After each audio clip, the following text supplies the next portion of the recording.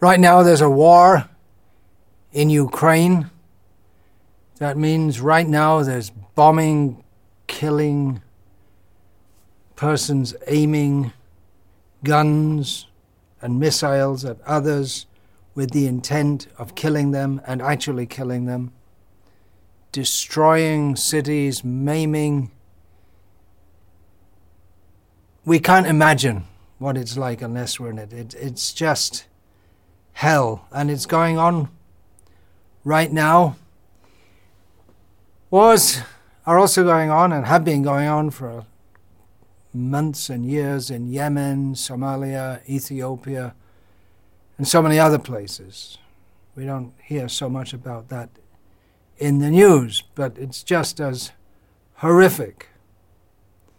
There's no real reason why humans can't live together peacefully. It seems to make more sense than fighting. If there was an open-hearted spirit of cooperation, there'd be no need to spend billions of dollars on weapons and having armies and hot wars and cold wars, and hunger and poverty could all be solved. But the actual situation is that fighting is always going on. There's constant tension. Politics means that individuals are always sizing up others. You can never fully trust anyone, and there's always tension between countries. So the idea that humans could live together peacefully, it sounds like a nice idea, but it seems to be unrealistic, utopian. Why is that? Well, for all the veneer of decency, even if we talk about kindness and compassion, and humanitarian values, civilized man is just like an animal. The world leaders, they get together, they think of their own national interest. We think that's completely normal. Why should that be normal? Why shouldn't we think of the interest of everyone? Sarve sukhino bhavantu is the Vedic injunction, let everyone be happy. Why not? But we're like animals. Dogs come together and sometimes they wag their tails at each other, sometimes they snarl at each other, sometimes they fight with each other. Now there's war in Ukraine. There's fear of it increasing. I was speaking to a devotee just yesterday who was in India and said, I'm going to America, I don't know if it's a good idea. The whole place could be nuclear bombed soon. It feels like the clouds of war are gathering, just like when you see rain clouds gather and then rumbling of thunder. Usually it means there's going to be rain. Not always. Sometimes the storm clouds dissipate. But usually it means there's going to be rain. So right now, the whole world situation is not just what's going on in Ukraine, but it's the whole world situation is highly toxic. We can look at the history just before World War II. It was, if you see magazines and articles that were written at that time, writers were intellectuals, just everyone was just talking as if war was inevitable, and it didn't happen. There was some drama of peace in our times, famously Neville Chamberlain, but within a year of his Peace Within Our Time speech, Britain was at war with Germany. It's really, it's not fun. I haven't been in a war in this lifetime, but I've spoken with persons who have, and I've interacted with persons who have, some who are highly psychologically disturbed for killing people, seeing their friends killed and maimed, in our peaceful, civilized countries, we're used to seeing war on television screens. I remember as a child seeing footage from Vietnam of how, and never understood why there was a war going on there. I'm not sure if anyone understood. There was a war going on for years and years and years. We're just used to it. It's something like an entertainment. We watch fictional war movies and we see footage of actual war, and to us it's just the same because it's just something we see on a screen.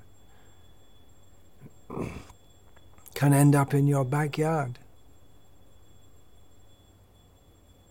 Likely to. In war, even the so-called civilized, intelligent, intellectual people lose all discretion. They can become so cruel. And if ever there was any kind of rational thinking, it just gets all thrown out. So all Germans are bad.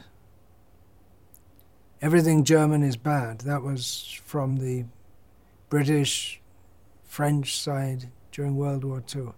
Now we have coming up from the Western side, all Russians are bad. Everything Russian is bad. And that justifies in our minds doing all kinds of horrible things. I'll give an example of horrible things from a war, which I have indirect experience of. This is actually from Russia. I'm just saying all Russians are bad. I'm going to recount something about something very bad concerning a Russian or two Russians. I was in a train quite a few years ago. This was when the uprising was in Chechnya, part of Russia, part of the Russian Federation. I was in a train. We were going somewhere in the Golden Ring in Russia. That's in European Russia. I was going with Gunadham, my disciple, who's always translating for me from Russian to English. So we were in a compartment in a train. There were just four of us, myself and Gunadham on one side, and two Russians on the other. Gunadham is also Russian. And they were talking, the two Russians in front of us. One of them had a knife. He was spreading his meat paste or whatever it was on his bread. And they were talking, and it seemed somewhat nasty to me. There was a nasty vibe coming out. And I asked Gunadham, well, what are they talking about? And he told me that the one of them was telling the other, because he'd been a soldier in Chechnya. He said, with this, he was showing the knife to his friend. He said, with this knife, I used to gouge people's eyes out. I used to cut off their ears with this knife. And the other was going, da, da, da, da, yes, yes. Now, I don't subscribe to the all Russians are bad, but I'm just giving some example of how cruel people can be. Why should they do that? Well, in our minds we dehumanize others, or we allow ourselves propaganda. How are you going to get people to go out and fight? And well, you have to think that these others are so bad, they only deserve to be killed, and in the most nasty way possible. And then all kinds of lies and exaggerations are made about those who are cast as the enemy. And then get people all excited to go out and sacrifice their life, willing to die for the cause of killing the other, subduing the other. It reminds us of the lemmings.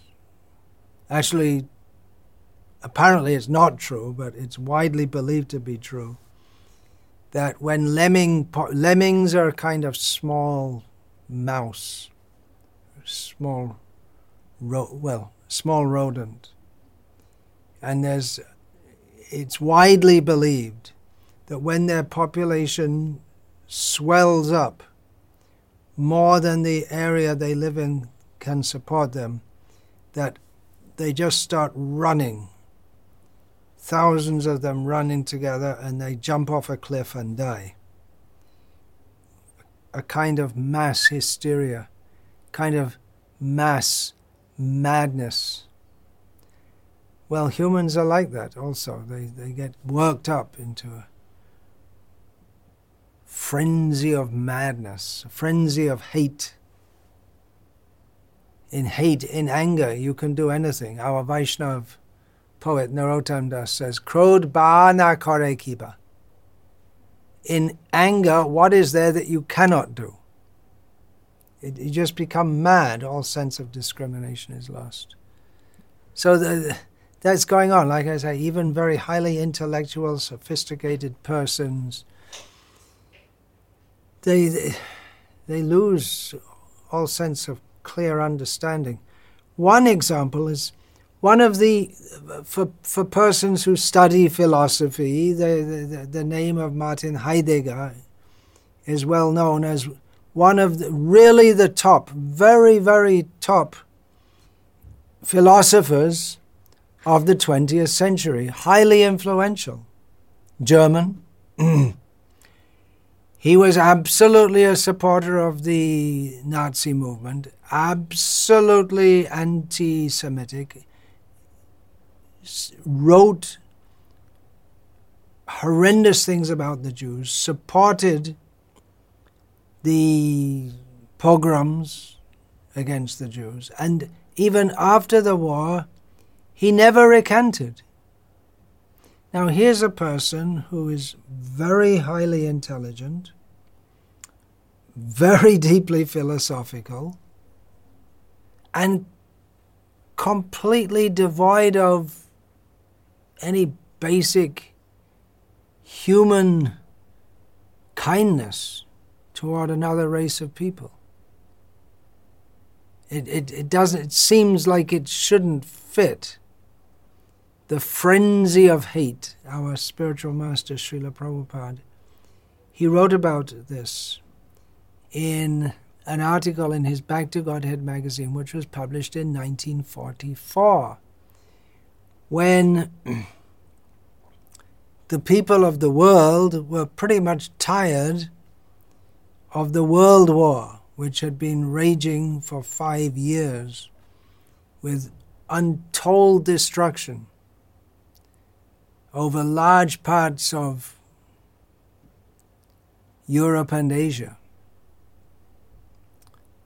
People were tired of it, but they couldn't get out of it. It had to come to closure. Closure was in sight.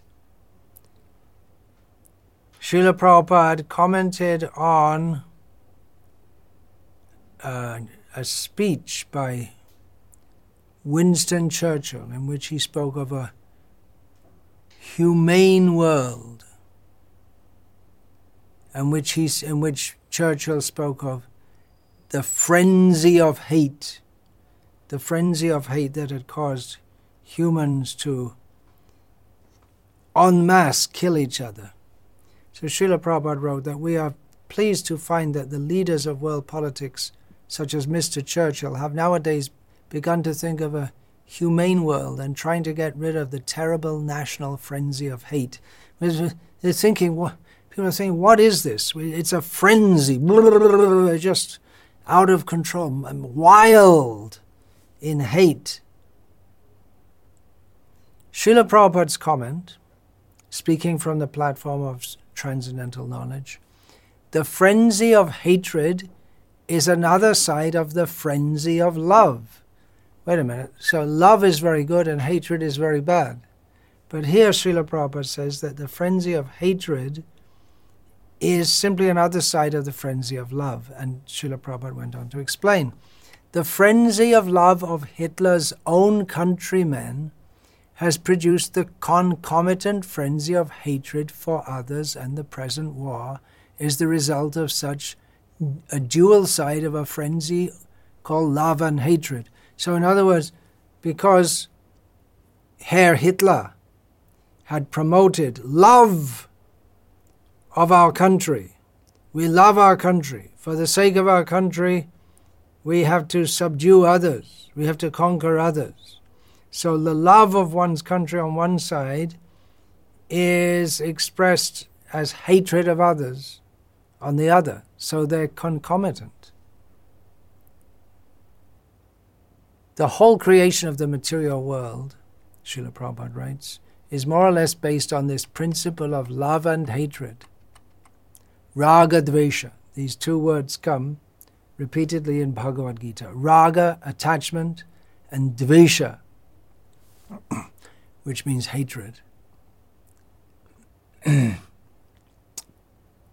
So when we wish to get rid of the frenzy of hate, we must be prepared to get rid of the frenzy of so-called love.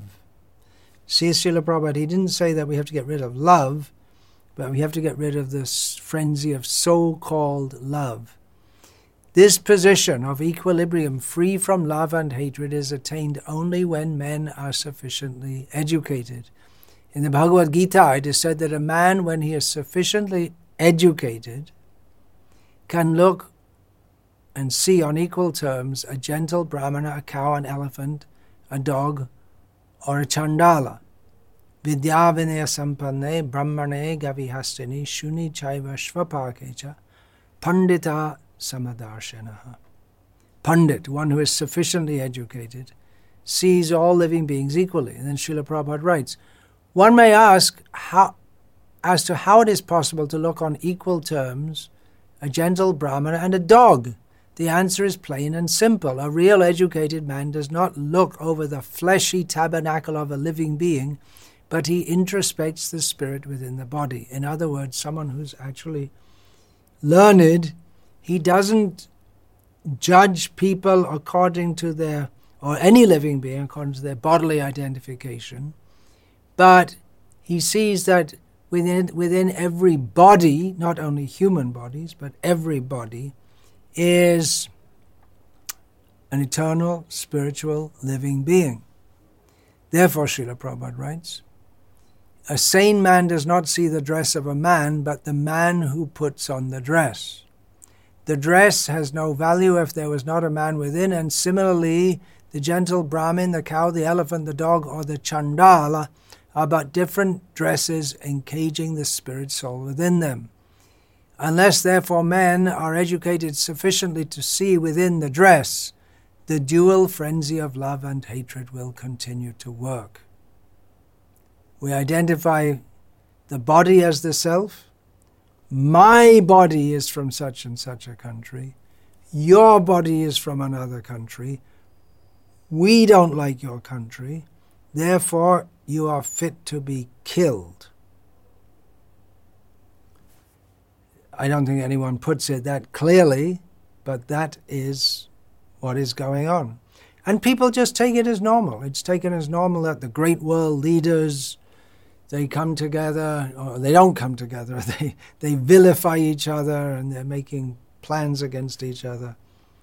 That we could work together, well, that may work for some time, as long as the national interest of one particular country is served by cooperating with another. It goes on like this. Unless, therefore, men are educated sufficiently to see within the dress, the dual frenzy of love and hatred will continue to work. A humane world is possible when we are really human beings as distinguished from ordinary animals. The lower animal has no introspection of the soul within because it is incapable of being sufficiently educated. The distinction between a lower animal beast and a higher animal man lies in the capacity of this introspection of the soul within. A man devoid of this power of introspection is no better than a beast. And yeah, how cruel, how nasty, gouging people's eyes out. And then using the same knife to eat your own meal. No better than a beast, maybe worse than a beast. This introspection is, however, easily attained by the service of Godhead. So Mr. Churchill's humane world implies that we must go back to Godhead. At least devotees who have received this spiritual knowledge from Gita and Bhagavatam, we shouldn't get caught in this animalistic love-hate. Russians are bad, Americans are bad, Republicans are bad, Democrats are bad. Without Krishna consciousness, everything is bad. That means we're getting caught up in Kali Yuga, the age of quarrel, in which people, even over trifles, quarrel. Srila Prabhupada wrote in the beginning of his Srimad Bhagavatam commentary, in the very preface, human society at the present moment is not in the darkness of oblivion. It has made rapid progress in the fields of material comforts, education, and economic development throughout the entire world. But there is a pinprick somewhere in the social body at large. Yes, so much scientific progress, technological development, amazing advances meant to improve the human condition, but there's something wrong somewhere. We just can't seem to put the finger on it. Something's seriously wrong with the world. There's a pinprick somewhere in the social body at large, and therefore there are large-scale quarrels even over less important issues. There is a need of a clue as to how humanity can become one in peace, friendship, and prosperity with a common cause. Srimad Bhagavatam will fill this need, for it is a cultural presentation for the re-spiritualization of the entire human society. So yeah, wars are horrific. Untold suffering. People don't believe in hell. Well, it's right there. It's right there in Ukraine right now, and Yemen, and so many other places. It's right there in the slaughterhouse for the animals. They're being slaughtered mercilessly, day after day after day. Typically, after wars, well-intentioned people think, that was really bad. We've got to do something to stop any more wars.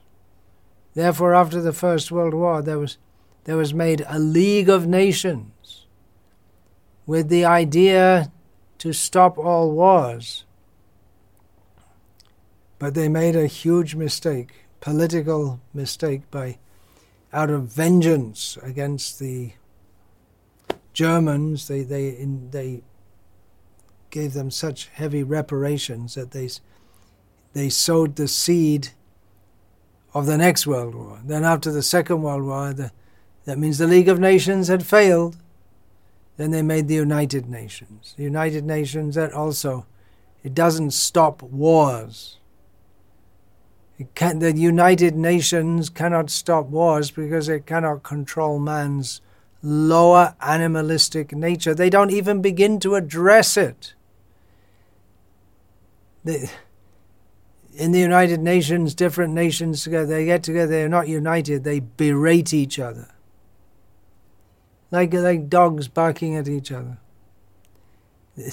They don't even begin to address the lower animalistic nature which impels us to fight like animals. The only thing is we're much more dangerous than animals. Animals can harm each other. Actually, mostly they don't. Even dogs, when they fight, they mostly don't harm each other. They make a lot of noise, but they don't usually actually harm each other.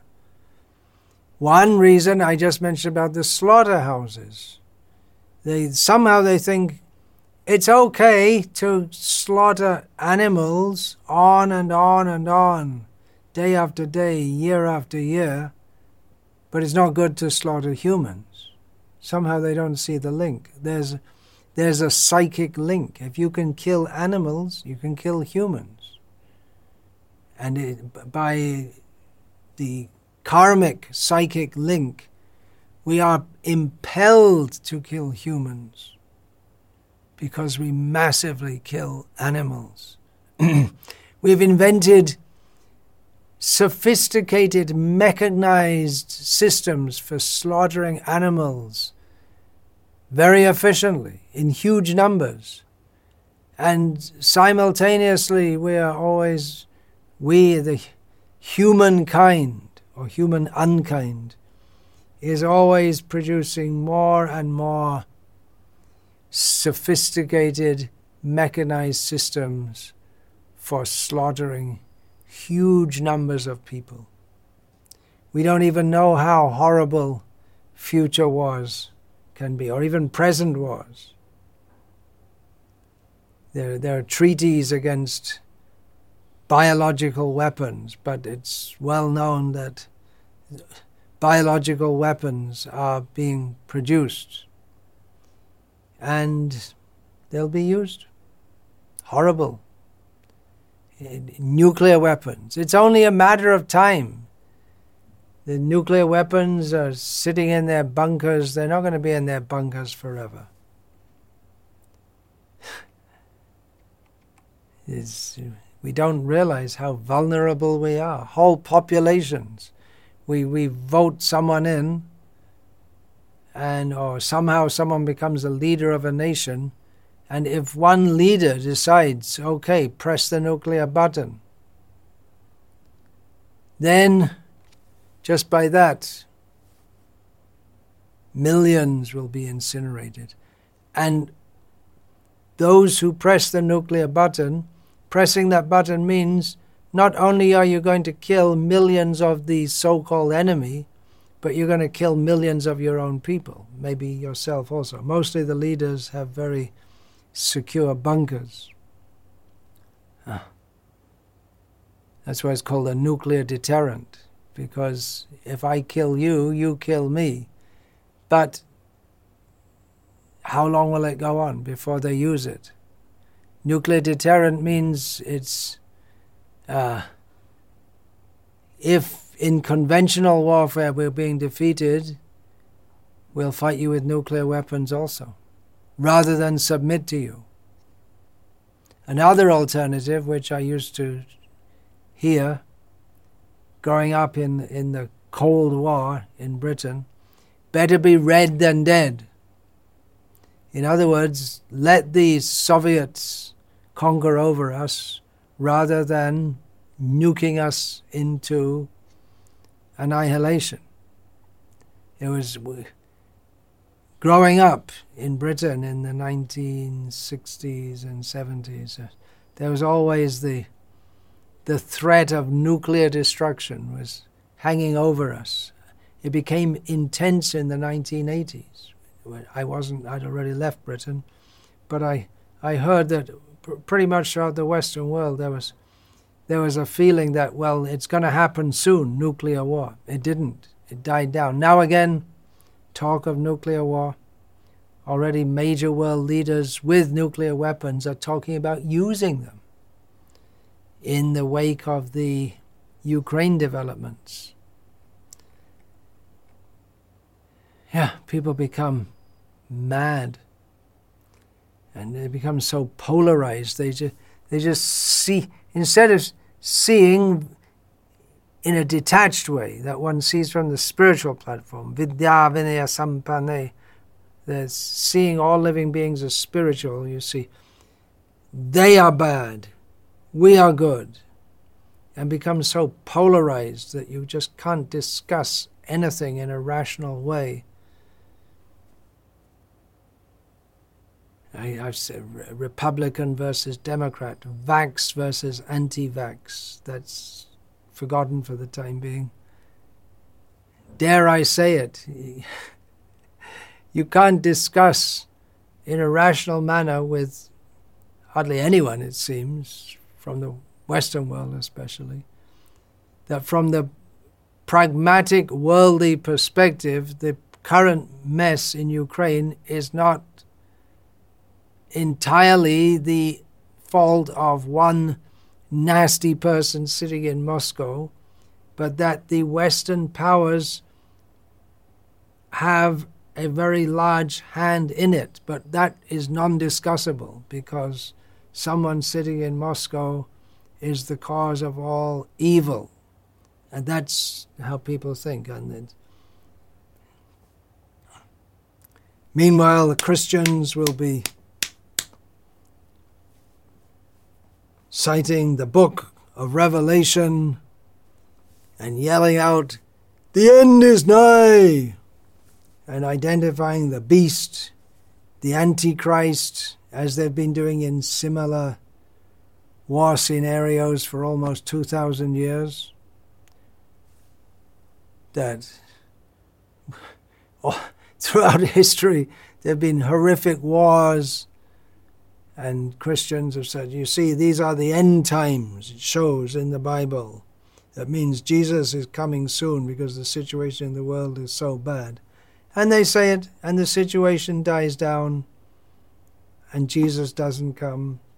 And then again, the world situation, or at least locally, becomes heated up. And again, they cite this. Not very rational way of thinking. Big peace marches. Make love, not war. Big peace conferences. Prayers, coming together, pray, dear God, let there be peace on earth. And then after they have a big religious peace conference and they all pray together, interfaith ecumenical peace conference, they all sit together and eat dead animals. They're not going to stop war. I'm going to read from a letter that Srila Prabhupada wrote in 1973 to one of his disciples. He wrote, "You have asked about whether nuclear devastation on this planet would affect the Sankirtan movement. No. There is nothing that can stop the Sankirtan movement because it is the will of God Himself, Lord Chaitanya, that His holy name be heard in every town and village.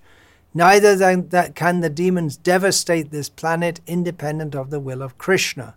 Nothing happens without His sanction. If Krishna wants to kill someone, no one can save him. And if Krishna wants to save someone, no one can kill him. For our parts, we should just be determined to carry out our mission against all opposition, demons, nuclear war, whatever.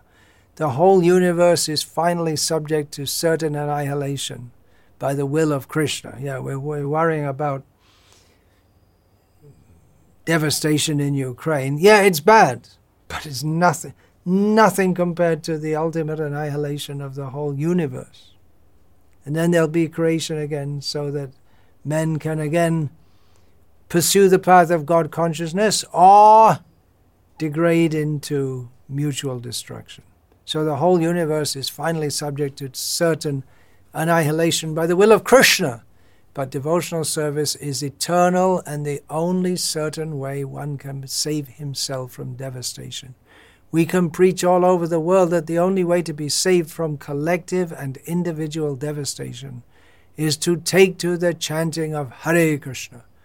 In short, this material world is a very precarious place. Therefore, we should always chant Hare Krishna and seek Krishna's protection.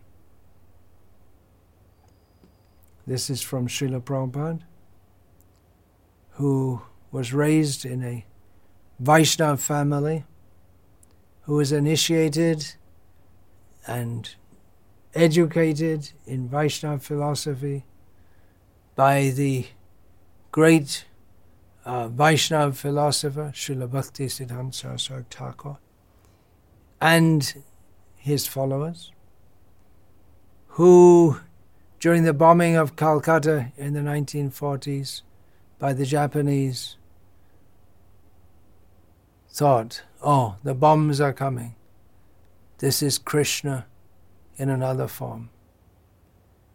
Did not experience distress. His family was sent out of Calcutta, sent them to Navadvip, to Sridhar Maharaj's ashram. He stayed in Calcutta.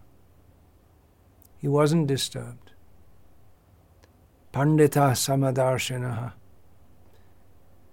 He didn't become involved in the frenzy of thinking, we have to kill them, we have to... Even the whole thing, driving out the British from India. In his youth, Srila Prabhupada had subscribed to that, but he after coming to the shelter of Bhaktisiddhanta Saraswati Thakur, he just dropped that completely.